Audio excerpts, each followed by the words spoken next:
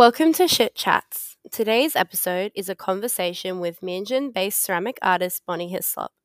Bonnie's work touches on creative expression of the femme, challenging the boundaries of colour and scale traditionally found in the ceramic world. No.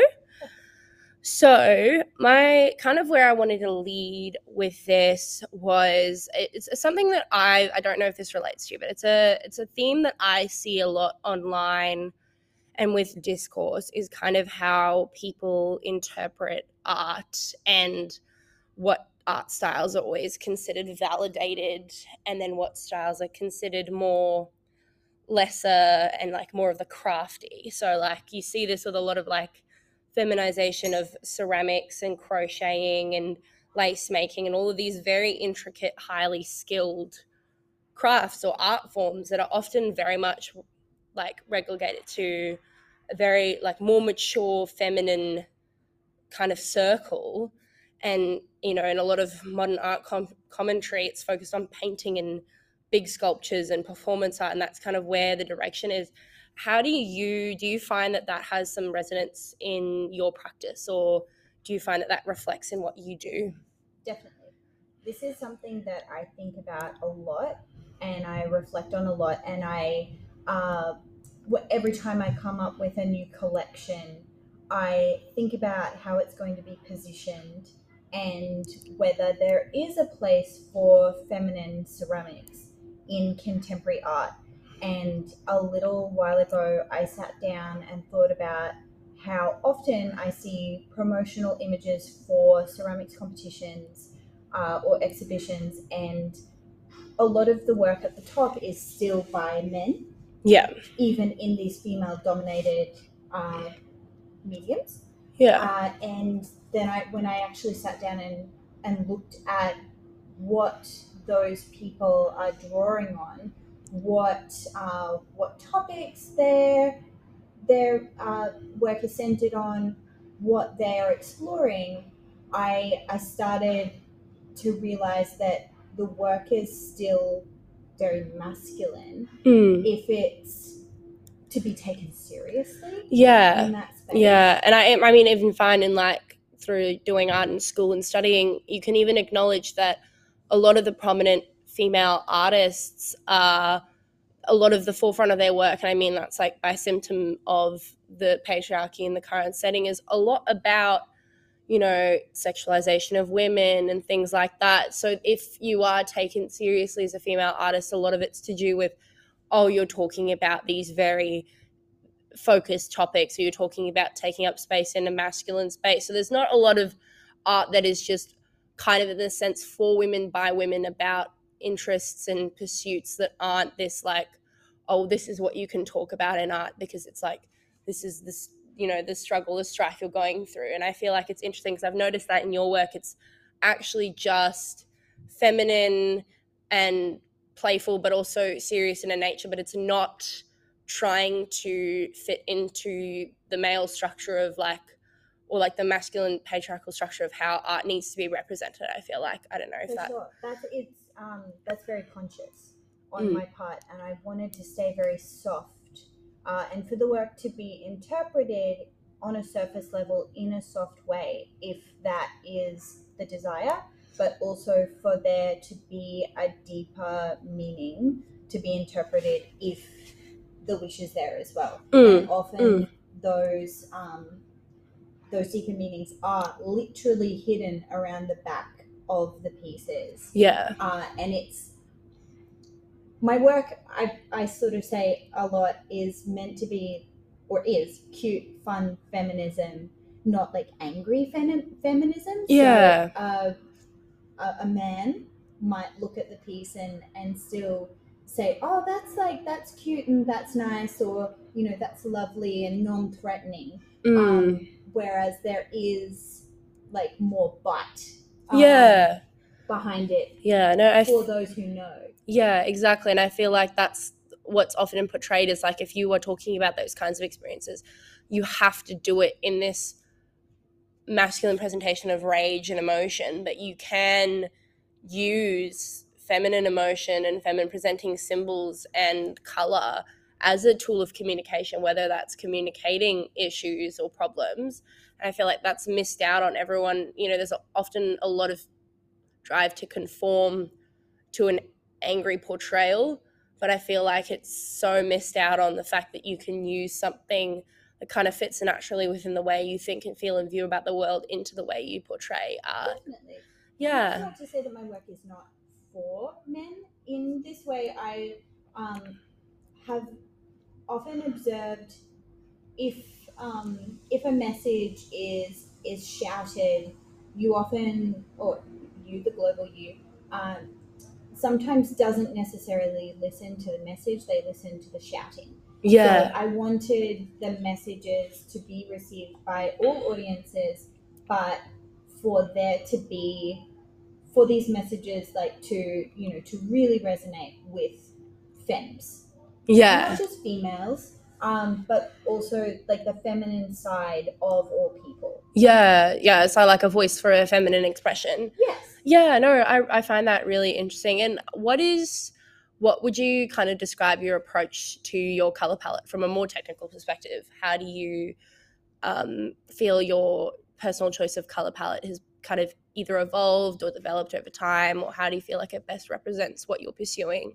I think I like all of the colors always, and in recent years I've really tried to bring that down a little bit and not try and bring in everything all at once. That I've really tried to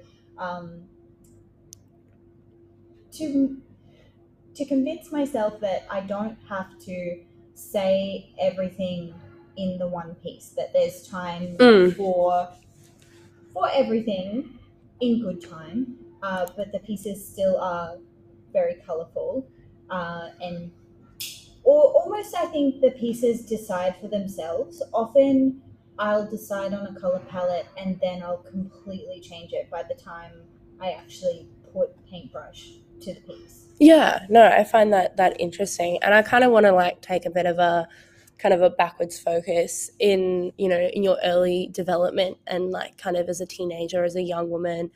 How did you feel your connection to art develop, and where did you see yourself professionally as an artist?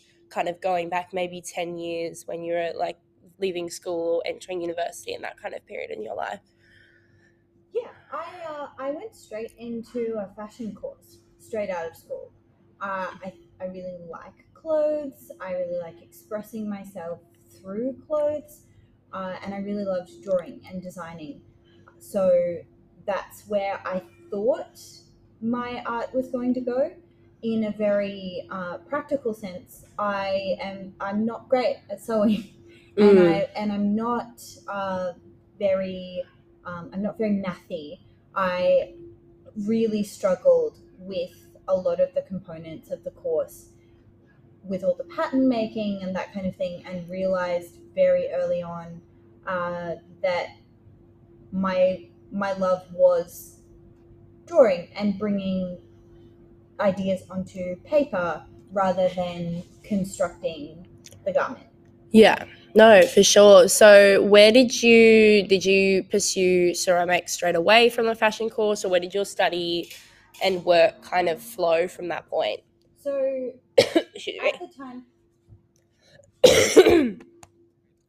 All right, sweet. So at the time that I started that course, I had also just started selling my ceramics at age 17. And I started to do markets around 17, 18. I had been working with ceramics throughout my childhood. Yeah. My mum had a small studio at our house, and I was able to develop a style and some products through my teens. So while I was starting to embark on training for the career that I thought I would have, ceramics was already there in the background. Yeah. So your original thought and passion and drive that alongside that was just ceramic development, kind of slowly but surely taking shape on its own. Definitely. Did you study any other courses, or did you finish the fashion, or did you end up switching out? What was your kind of university journey with that? I dropped out of the fashion course after 6 months. Mm. It just really Yeah. wasn't working. I tried to make it work.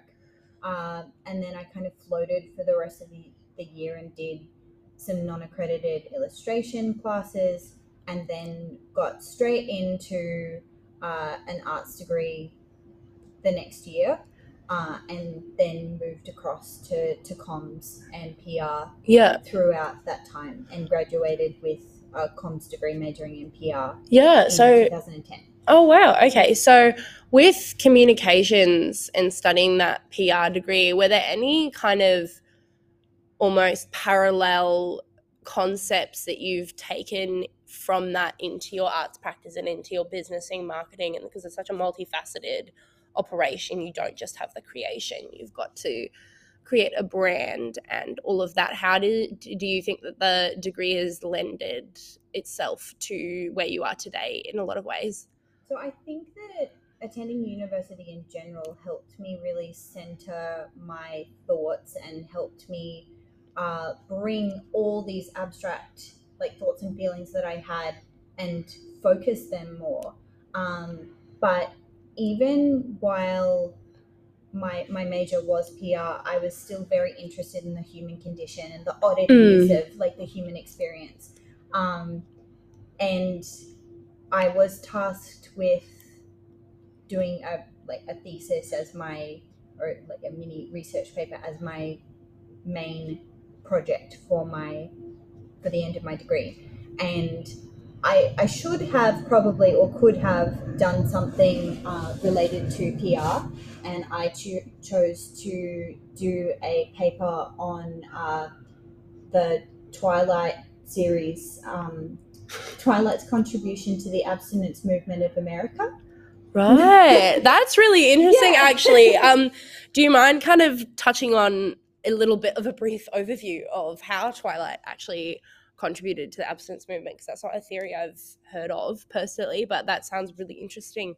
So I was looking into the efforts at that time, running in terms of purity balls and that kind of thing, and religious efforts to encourage teenagers to abstain from sex before marriage, and then looking into Stephanie Meyer's literary contributions. There's very strong abstinence themes within Twilight. And I would go in and do my sessions with my supervisor, and he would just read this ridiculous text aloud while we mapped out on the whiteboard, and we deduced that the message of the book is really sex is better after marriage, but it's best when you're a vampire. Yeah. So it's not a strong argument, but we also looked into contributing literature like Lolita and that. No, for sure. And I mean, the interest or sort of irony from that is there's an internet theory that kind of connects the 9/11 attacks to My Chemical Romance, and then that inspiring the Umbrella Academy. No, that inspiring Stephanie Meyers to write Twilight, which then inspired the Twilight was the a fan fiction based off Twilight was what became 50 Shades of Grey.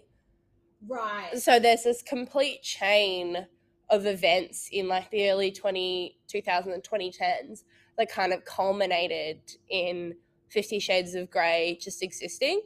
And it's really interesting to see that passage because 50 Shades of Grey is very much directly taken from the author's original fan fiction, which was Twilight. And I think, I can't know if I'm correct or not, but some sort of Harry Styles Twilight connected and then turned into a marketable the kind of book about, which appealed to, your middle-aged women kind of demographic. So that's kind of ironic to think that it's the undertone is purity culture, but it inspired a an erotic novel novel series, which is really interesting. But I find that kind of funny because that's the takeoff from there is that obviously it's very against the concepts of purity culture. So I think that's kind of interesting. I looked into that as well in the research paper that like abstinence does not necessarily like negate the absence of eroticism. No, for sure. That's like an interesting kind of point. Kind of going into back more on personal development track or anything like that. When it comes to developing like a business or a brand, when did that kind of start becoming your focus from making these products and selling them, or making art and selling them, to kind of like developing an online image or presence? Like how would you represent your transition from those kinds of things? Sure.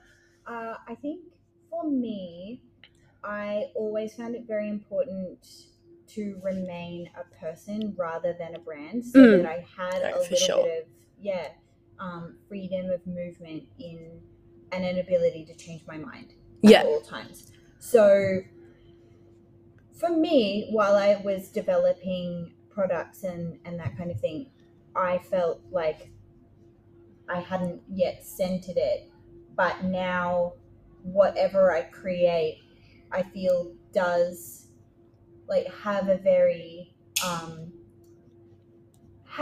distinct aesthetic to it, just because of all the different like pieces and all the different facets of my practice. They all tend to like come back to a recognizable aesthetic, but it's not necessarily I don't limit myself no, for sure, in that way. And like, I don't know if this is kind of taking on that, but do you think using like not so much of an alias but more of like an overarching the noise outside the overarching kind of having Dabbler Studio as a business entity, and then yourself as an artist, do you think was that like a conscious decision to have a bit of separation? Yes. That was a conscious decision. I was already teaching the course that I developed separately, and then has become part of Dabbler exclusively. I'd already developed that and then gave that to Dabbler. So Dabbler is very much essentially the same philosophy as myself. But Dabbler is a we, and I am just a me. So Dabbler has taken on a life based on the audience, like, and the students that come in. So Dabbler's very much education, workshops, community, and then that allows you as an individual artist to have a bit more focus on your own practice and your own work versus having it be very crissy crossy and getting too mixed up. You've got that nice separation. Definitely. And where was your first independent studio? What was your first kind of breakout into creating your own space to work in and teach out of and everything like that? So prior to this space, I was in a co-working studio a few streets over in Maruka, and that was a space I shared in the end with 7 other people. Oh wow! By the time we all dissipated, and that was so good. Before that, I had been working in my garage at home, and ironically, I'm going back to working in the same garage in a couple of months. Okay. So it's kind of like built up and up and up and up, and now I'm looking to bring it like back down and more simple for a little while. No, for sure. So there's that studio, and then while I was in that studio, and then in this studio, soon after, I had a shop in the Valley for a year in 2019. Oh wow, no, that's nice. Do you prefer having your own kind of space, or mostly your own space, obviously, because Dabbler and all the other teachers kind of operate out of this space at the moment, or did. Do you prefer having your own space, or do you enjoy having like a bigger shared space, or are there kind of like benefits to each? There are benefits to each. I really enjoy having a co-working space. At the moment, I'm really enjoying the idea of um, making things really simple and having some quiet time to myself. Yeah. I really enjoy being around people, but I'm also very much an extroverted introvert. Yeah. So you've got yeah, that social outlet with people, but then when you are functioning and working, you also prefer that independence as well. definitely. Yeah, I no. find I can only really concentrate and knuckle down on certain parts of my practice when I have complete silence. Um, and no other energy in the room. Yeah. No, Because I for find sure. I'm very sensitive, like I'm very empathetic to like other energy. So Yeah. sometimes to have complete focus, I really need to have no other energy. Yeah, and like, I mean, I'm kind of assuming, but you know, if you've got other people who aren't as like established in what they're doing as maybe you are, you also feel that need to kind of assist as well over your own. So would that kind of be the case where you're also constantly, when other people are around, helping them with what they're doing and not able to focus on your own? When it's in terms of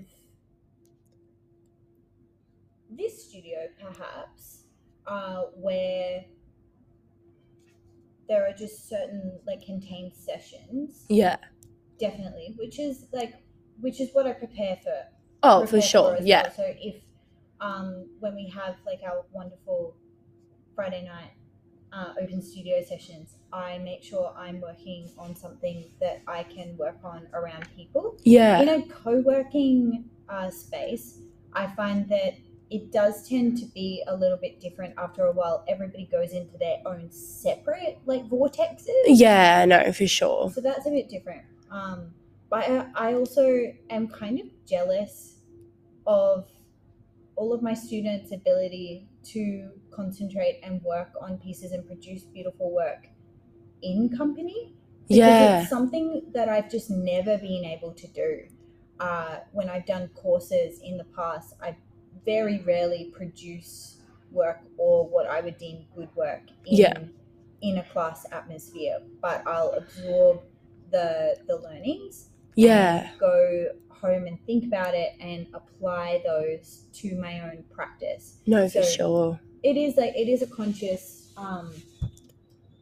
thought process of sitting down and going, what am I going to make? How does this fit into my practice? How does this fit into my philosophy? How can I reproduce this? How can I make it different every time? Or how many different color options will there be of this? Is this a feasible option in terms of those things? No, for sure. And I mean, like, I found that with some of the stuff I've done as well, I feel like in a controlled, assigned, or course kind of framework, you, at least for me, I constantly think about what are the outcomes I need to achieve for this thing that I'm paying for, whether it be a university course, whether it be like a workshop or something. There's always this perception of, oh, I've got to get A, B, or C out of this. So like, even when I mean, art is not my main focus, but when I was doing art for school, I always felt like I kind of underperformed to my own ability,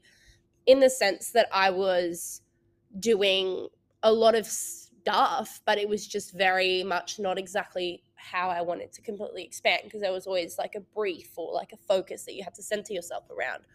Whereas where I was kind of left alone to do my own thing and, you know, sporadically pick up work to do, I found that I was getting a lot more out of it, but then also it turned out a lot, you know, a lot better. It's probably not the best English to use, but it just turned out with a lot, like the result was a lot more beautiful and had detail and was very well thought out. So it's interesting how under, you know, like a structure, you often find yourself underperforming versus under a like free boundary in a sense. I think there's a lot more pressure as we grow older for our creative expressions, for the product of those creative expressions to be successful in inverted commas. Whereas as children, there are so many more opportunities to be creative, and if you stuff up, then you've got tomorrow. Yeah. But I think we do ourselves a disservice in a way. Like it's just the way that life goes and the way that society is kind of built, that creativity isn't put to the forefront. And anytime that we have an opportunity to learn new skills, they're often expensive. Exactly. And organized around our work and our schedules. And so there's a very big product over process mentality, for sure. I think, Yeah. as we grow. And that's not anybody's fault. I know I've kind of noticed a lot, and I don't know if you've noticed it with students who come to your classes, because obviously your creative work is your money-making enterprise in a sense. But I feel like a lot of the time people, probably in good nature, suggest to, oh, this is a thing you like doing, you're, half good at it or you're good at it, you should make a side hustle from it. Yes. It's this like side hustle, like my mum's an artist. I don't really have any intention to do any physical creative art for money. But whenever I would make something semi-interesting, a lot of people would be like, oh, you should start selling that, or I would buy that from you. But the thing is, it's not just about making work and selling it. It's about, is this creative endeavor just something that you enjoy doing? Because you can just enjoy doing it. You don't need to challenge every enjoyable activity into a money-making enterprise. And that's kind of the focus. Oh, you like crocheting, you should start crocheting stuff for money. Definitely. Like, you like doing this, you like playing music, have you thought about playing music for money? But it's like, you can just enjoy creation outside of that monetized kind of space that people seem to forget so frequently. It's definitely appealing to work for yourself or make artwork For sure, yeah. It definitely changes the shape of the art, or it has definitely for me, in making art for a specific audience. And yet that was the recipe for success. Success is a weird word, but the recipe for allowing me to make ceramics full time was to finally sit down and consciously think of a product that people would want to buy. And I actually when I decided to focus on ceramics as a medium, I sat down, and every now and then, like periodically, I would sit down and physically write down who am I, what do I stand for, what issues do I want to comment on, and that kind of thing, to just recenter myself. And also just remind myself what my brand identity was, and come up with a strategy. Even though my identity is essentially just me, I still found it very important, and I do think the PR degree really helped with that. Yeah, no, for sure. So I sat down and I said, okay, what do people like? What do people like universally, and something that will never date. Yeah, no, for and sure. The answer was cats and dogs. Kind of what I wanted to talk about now as a bit of a transition is, I've noticed in a lot of your work and practice a lot of pink everywhere, and in like a lot of your clothing and everything like that, kind of leading into the art for femmes kind of concept. How do you, like, what do you see? Do you feel like drawn to the color pink in a lot of ways? And because I've seen a lot of people doing like, taking back pink as like a positive color, and it's, there's like powerful color in a sense. What are your feelings on the color pink? I have always been really drawn to pink. Throughout my life, I'm really drawn to pink. I'm really drawn to red, and you're right. Like I'm seeing a lot of reclaiming of pink as a color and almost as a neutral. And this phrase, Yeah. I pink is my favorite, and I refuse to pretend it's not anymore. I really Mm. relate to that notion. I think there was a long time where I thought, oh, I should create at least some work that hasn't got pink in it, or it's not really a color like for interiors, and my hands just will not let me Yeah. really create things without pink in them. It doesn't feel right Yeah. oftentimes. Now I've started to branch out a little bit more now that I've convinced myself I don't have to use every single color in every single piece. Yeah.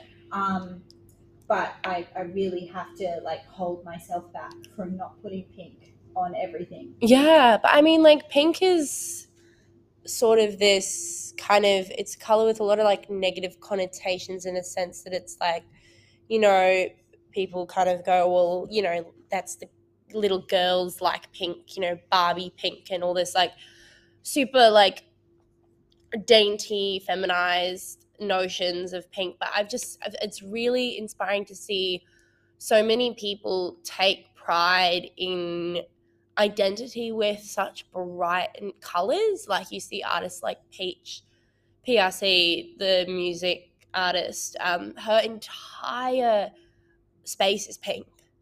Like she has That's pink rad. everything. And it's really cool to see that in kind of like, yeah, that kind of like power of femininity in a way that, you know, often gets suppressed as like not genuine or not serious. So it's really nice to see pink being like pushed out as this cool symbol color in a sense. Because like I don't know if you resonate with that at all. Definitely.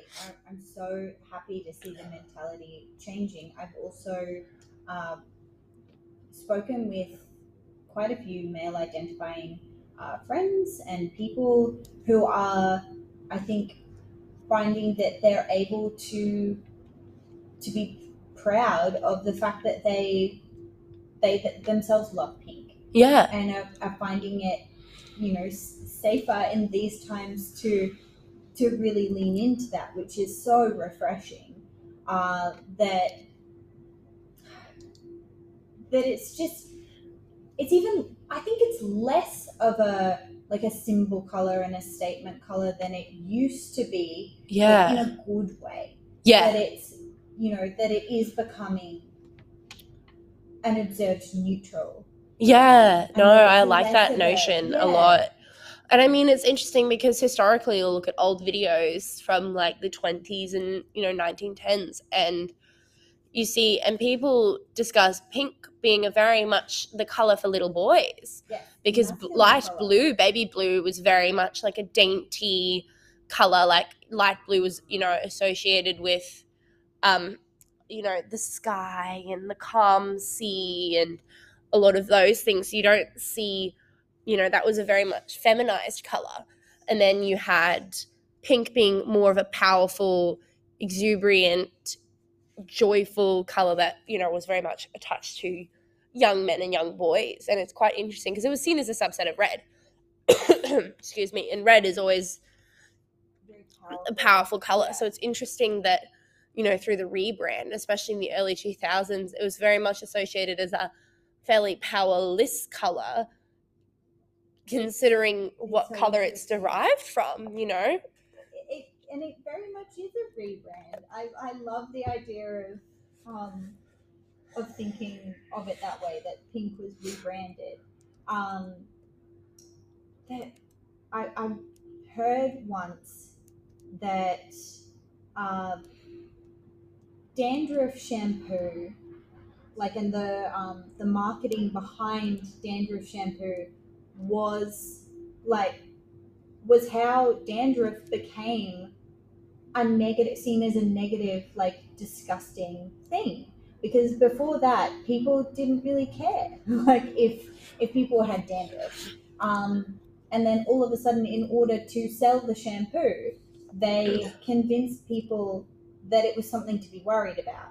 And I Yeah. think we're so gullible and we're such, we just want to be part of the crowd so often as a Yeah. society that, it's very much, these are all just trends, basically. Essentially. It's like, And we're not wearing pink anymore. And everyone goes, oh, okay. yeah. And I mean, that's the same thing with body hair as well. Definitely.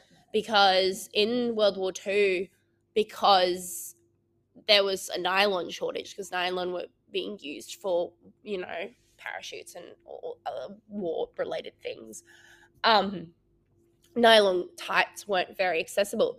So women obviously just had their bare legs a lot more, especially in the workforce. So, excuse me, a lot of razor companies were like, oh, there is a huge market now, because who's doing a lot of financial purchases right now is young women in their 20s, who would have been religiously wearing nylon stockings. So they created advertising campaigns, especially in the United States and UK. It kind of seeped into other cultures, where you should remove your leg hair, because then it would appear that you had no stockings on, no stockings. And that kind of, so they kind of created a lot of negative connotations around leg hair, and that bled into underarm hair and, a lot of other things like that. And it's because, oh, look at this revealed thing that you can't hide anymore with a stocking, because normally people had no thoughts, because you just be wearing flesh or black stockings, so that wouldn't be an issue for you in your day-to-day life. But then they were like, oh, it is an issue, and here's your solution. It is our razor that you can buy. And it's Gillette that actually started that process. And it was like, oh, your leg hair's ugly, you need to shave it off so it looks like you're wearing stockings, because you can't buy stockings right now, but what you can buy is our product. So it's all surrounded with product sale. It would never have been a cultural thing if it wasn't for selling products. Mm. I mean, you see that with so many other things and aspects. Kind of want to go into a question. I meant to ask this at the beginning, but it doesn't really matter. I was kind of interested to see, where do you, it's a job interview question, but where do you see yourself, I suppose, in like a 5-year period, almost, in terms of like personally as well as in your practice? That's so interesting. I tend to think of each year as its own beast, and I try to bring in a new goal for each year, but I don't necessarily think 5 years ahead. However, I have thought like 40 years into the future. Interesting. So I don't have a clear 5-year goal, but I have a goal for when I'm in my 70s and 80s. Yeah. Like anytime I think about like deviating from ceramics or deviating for the plan or quitting or that kind of thing, I go, well, you have to keep going, because this is all for the retrospective. Yeah, this is for image, you in 30 years kind of thing. In my mind of myself as a little old lady surrounded by like all of this work of all different scales, of all different, like potentially of all different mediums. Exactly. No, I find that interesting, and it's kind of why I posed the question, because how people answer in a non-job interview setting, obviously, but in a casual setting kind of indicates how they think about things, because I hate that question personally. I don't think about 5 years ahead. I don't think about anything, but I have ultra specific 10 or 15 or 20 year goals. I have like ultra specific what I'm going to be doing when I'm 30, or what I want to be doing when I'm 30. But I have no idea where I'm going to be at 21. Yeah. Which is kind of like in 5 years, oh, it's 3 years, but like, or at 22 or 23, like, where it's like, where am I going to be in order to get myself there? I have no clue. I have no idea. I've just got this ultra specific thing at 30. I want to be doing this. But I don't have any plans for the next 5 years. And it's almost because I feel like if you have, like, obviously it's completely fine to have a 5 year, 1 year, 10 year, kind of those kind of rigid goals, if that works. But for me, it's if I've got a plan for 5 years, that puts so much more weight into the decisions I'm making every day.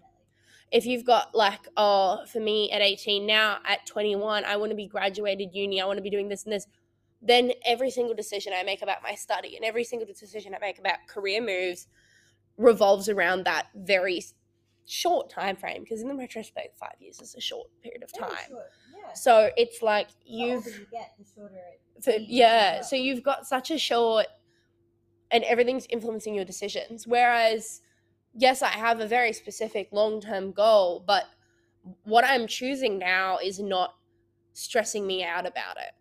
That makes sense. Like me then choosing to do less subjects per semester is not editing being graduated by 21, because that's not a goal I have anymore. And it's still benefiting to the end, kind of like that 10-year point. So yeah, I personally don't find that 5-year kind of concept works with me. And I find it interesting that it doesn't with you in the same sense as well, because it's like, if this is a 5-year plan, it needs a now action. Yeah. And that is daunting. There's so much out of our control right now as well. For sure. There's so much uncertainty. And I think like having very rigid plans, especially in this socio-political climate, but also just climate, is not helpful. Like, no, there's just, to me, I don't know if you can sense this, but I feel an overwhelming sense of collective fatigue right now. For sure. And just this massive hangover from the last 2 or 3 years. No, definitely. And I think that having such rigid goals in the current climate, especially if you're in like the creative industries or, you know, those kinds of things, or just in general, I feel like those rigid goals come with a lot of privilege as well, because I can't confidently say I'm going to be graduated by a certain point, because with, you know, my own personal experiences with chronic illnesses and things like that, realistically that might not come into fruition. Realistically, I could lose my job. Realistically, you know, so many of those other factors come in. So because I don't have my parents necessarily paying for my uni or paying for my, you know, like uni accommodation, there's no guarantee that I have the support to continue with this goal. So I think for a lot of people it's the same, where it's like you can make a goal, but not many people have the privilege to know that if they stay on their right track, they'll get there, because you've got so many other factors interwarping with that will like completely shunt you. And I think, you know, you don't have to have a very depressed view on it and think, oh no, the world's going to end. But I think a realistic view that you can get completely thrown off track. Definitely. I think it's a very healthy mentality right now to hold goals loosely and accept that the shape of those might change. Yeah. But also I think it's quite interesting to be observing a lot of people who are in safe industries or safe jobs are experiencing lack of safety. Yeah. In those. And I do think, like, on the other side of it, I have found myself saying to people quite often recently, you know, why wouldn't you, you know, pursue the things that you really want to do right now, seeing as you may very well fail at what you don't want to do. That, and I feel like that's a Jim Carrey quote. I think he, in a speech, talked about how there can be such uncertainty in like safe industries, and that's I feel the truest right now. No, I kind of think that's very poignant in a lot of the sense that it's like, you know, normally you have that safety. So it's like, well, realistically, I can't afford to deviate from the safety. But when you kind of get into a place where safety is scarce for literally everyone, unless you've got like stacks and stacks of money somewhere, you know, when safety is so rare, it's less, you're losing less if you fail on what you're pursuing. Definitely. So I don't know if that makes sense, but if you're previously like very, very stable job is now not so much stable. Yes. If you leave that industry to go pursue something else, your loss if you lose out is much lower than what it would have been maybe 3 or 5 years ago. Definitely. So while I think it's healthy to hold goals loosely, I also think it's like, well, if like you may as well.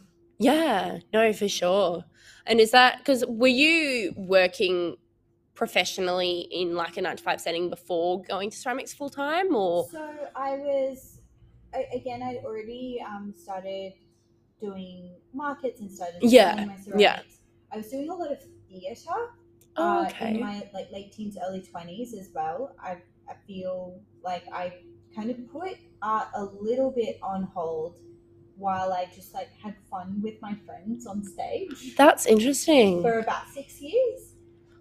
And then when those friends who, a lot of whom were a little bit younger than me, when they graduated high school and went to uni and studied musical theatre or studied theatre, I then went back to visual art as my main creative pursuit. And I was working in a 9 to 5 setting as an EA, an executive assistant, for a multinational company at that time. And I had the advantage of having a stable position at that time as well.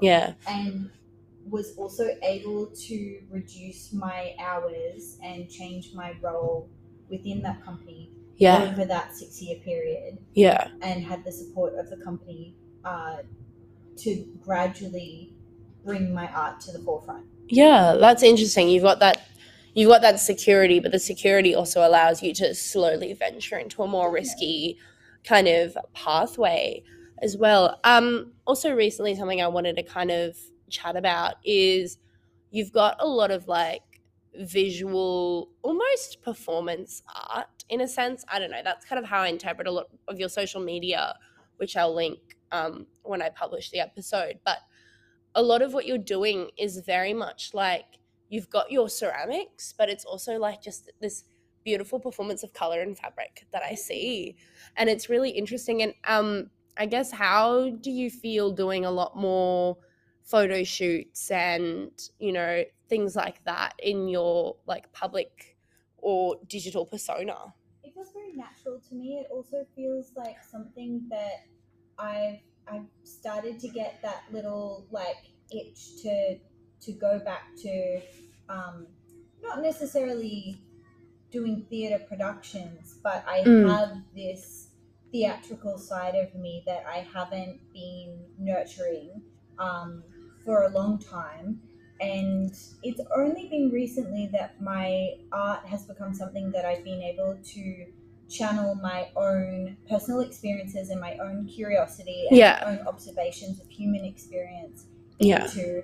And really, through the connection with a photographer named Melanie Hines, have I really started to explore like more interpretations like of these pieces and the performance art side of it. And it really is a collaborative effort. These shoots are not just mine; they're very much Melanie's vision and creative expression. And often we will discuss what the intention of the piece is, and she will create a photographic concept around that. Yeah, it's almost like you are playing a role in the production of your work rather than directing. Which is what I always loved about doing theatre. Yeah, so it's like playing. It's like really getting to, and I feel excited when you start to ask me about this and when I start to talk about it, because it feels like the excitement of the unknown and fulfilling a brief and being directed again, which is what I always enjoyed so much. Yeah, but then like, the interesting tie together is it's the performance you're doing is it's representing, something you have made, but then you're not in control of that process. Someone else is, and it almost allows you to detach. In a sense. Kind of, kind of deviating from that. What are you working on at the moment with your creative processes, and what are you building and making?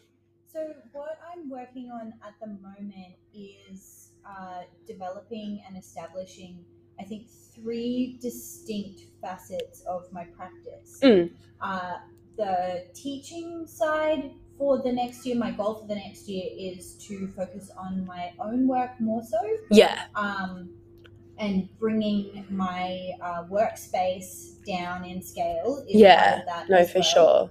sure. So in order to focus on my own work, I am downgrading to a home studio. Yeah. And I will hopefully, the goal is to have my functional wear, my utilitarian wear, for markets, and then a design range of pieces. Yeah, so for sort of design functional gallery wear space. as in like cups and So cups, yeah. plates, yeah. Yeah, so usable pieces versus visual things. Versus like more conceptual work. Yeah. So functional, then design range, then more conceptual work. No, and, for and sure. larger scale work. What is the kind of distinction between that conceptual and the design range? So the design range would not necessarily be centered on social commentary necessarily. Pieces that exist just to be beautiful in their own right, and then the more conceptual sort of gallery.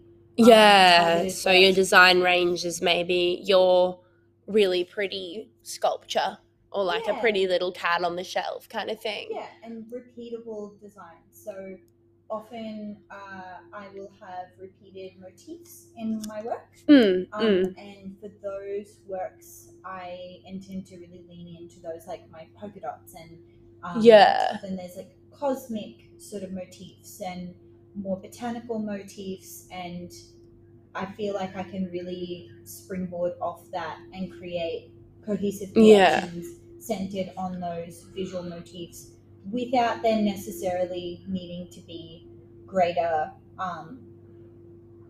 like embedded messaging. Yeah, for sure. And I feel like that's a good, I like that you've got it into like three sects where you've got it into like stuff that's like people use, people will buy, an easy in and out stream of products that create, revenue as a primary funding of everything else. Definitely. But then also allow people who, don't necessarily have the money for gallery level design pieces in their home, because, a lot of art is still inaccessible. And I don't think that's a critique on the artist. I just think that's more of a reflection on reality, because for a lot of sculptors, your big pieces take an enormous amount of time. Totally. And I was about to say, it feels really healthy to have these three like income streams, but also these three facets, because if I am pouring my whole soul into these large scale conceptual pieces all the time, they do like really impact me emotionally. And I don't think I could spend every hour of every day of my work life on those pieces. There needs to be and I think that's the benefit with a more functional medium as well, because you see artists, and I mean like in the 70s, where everything they were doing was conceptual. It was all these big, hugely personal commentary works, and a lot of them ended up being like hard drug addicts to kind of cut around the corner, because it's to bring yourself out of that space. It requires a lot more. So I feel like there's a benefit with ceramics and stuff like that, because you can make beautiful, like, connecting pieces that are really touching, but you can also make mugs that you can sell that you don't have to like pour your entire being into. Definitely. And that can make you money, and that can allow you for that balance. So it's almost like having the ability to make function and craft is like an interesting privilege in the art world, because so many other mediums, it is all just sole imagery and commentary, and there's no option for diversion almost. Definitely. Yeah. Do you think with like part of your removal from like a teaching space is that because a lot of like at least from like what I've heard from people like who've had to do workshops and are teaching workshops, a lot of it becomes you do the workshops, obviously to inspire and teach and other people, but you need the big space to hold the workshops and you need to have the workshops to pay for the big space. So it's like the cycle. So That is the cycle. do you think you're kind of like escaping that in a bit by downgrading in size from what you're working from? Definitely. It's also a big factor has also been the fact that I've had two large kilns Yeah. for a number of years, and that really dictates being able to house those kilns. Is really what has dictated like the space that I ended up in, because they both require three-phase power, and then the space then has a certain amount of rent, and you have to pay for the rent, and then it's the spiral. It's the Yeah. Are you're downgrading your kiln sizes when you move or? Yes, that's the intention. Okay. Yeah. So you kind of sort of, but not completely limit yourself and what you could create. So it's more of a focus on you in a sense. In a certain way, yes. And it is something that I'm thinking about, that it is a shame in that way that reducing the size of the space and changing proximity, like of the workspace to the kilns, does mean that my work may become smaller, at least for a time, where I'm just starting to get a real nice groove of pushing the scale of my pieces. Yeah. But that's never been the most important part of it. Yeah. I think it was very important in the last couple of years to prove that I could build big. Yeah. I think there are so many amazing emerging ceramicists and established ceramicists. Ceramics has gone from being a medium that had a lot of prestige around it, had a lot of privilege, but was seen as something that not everybody could do because not everybody had access to the machinery. With the boom of ceramics continuing over the last 5 years, it's become a very common hobby and side hustle and career, and making good work is less impressive now. Scale is still impressive. Yeah. So you kind of feel like you're fitting into the new conditions of the realm in a sense. Yeah, I think so.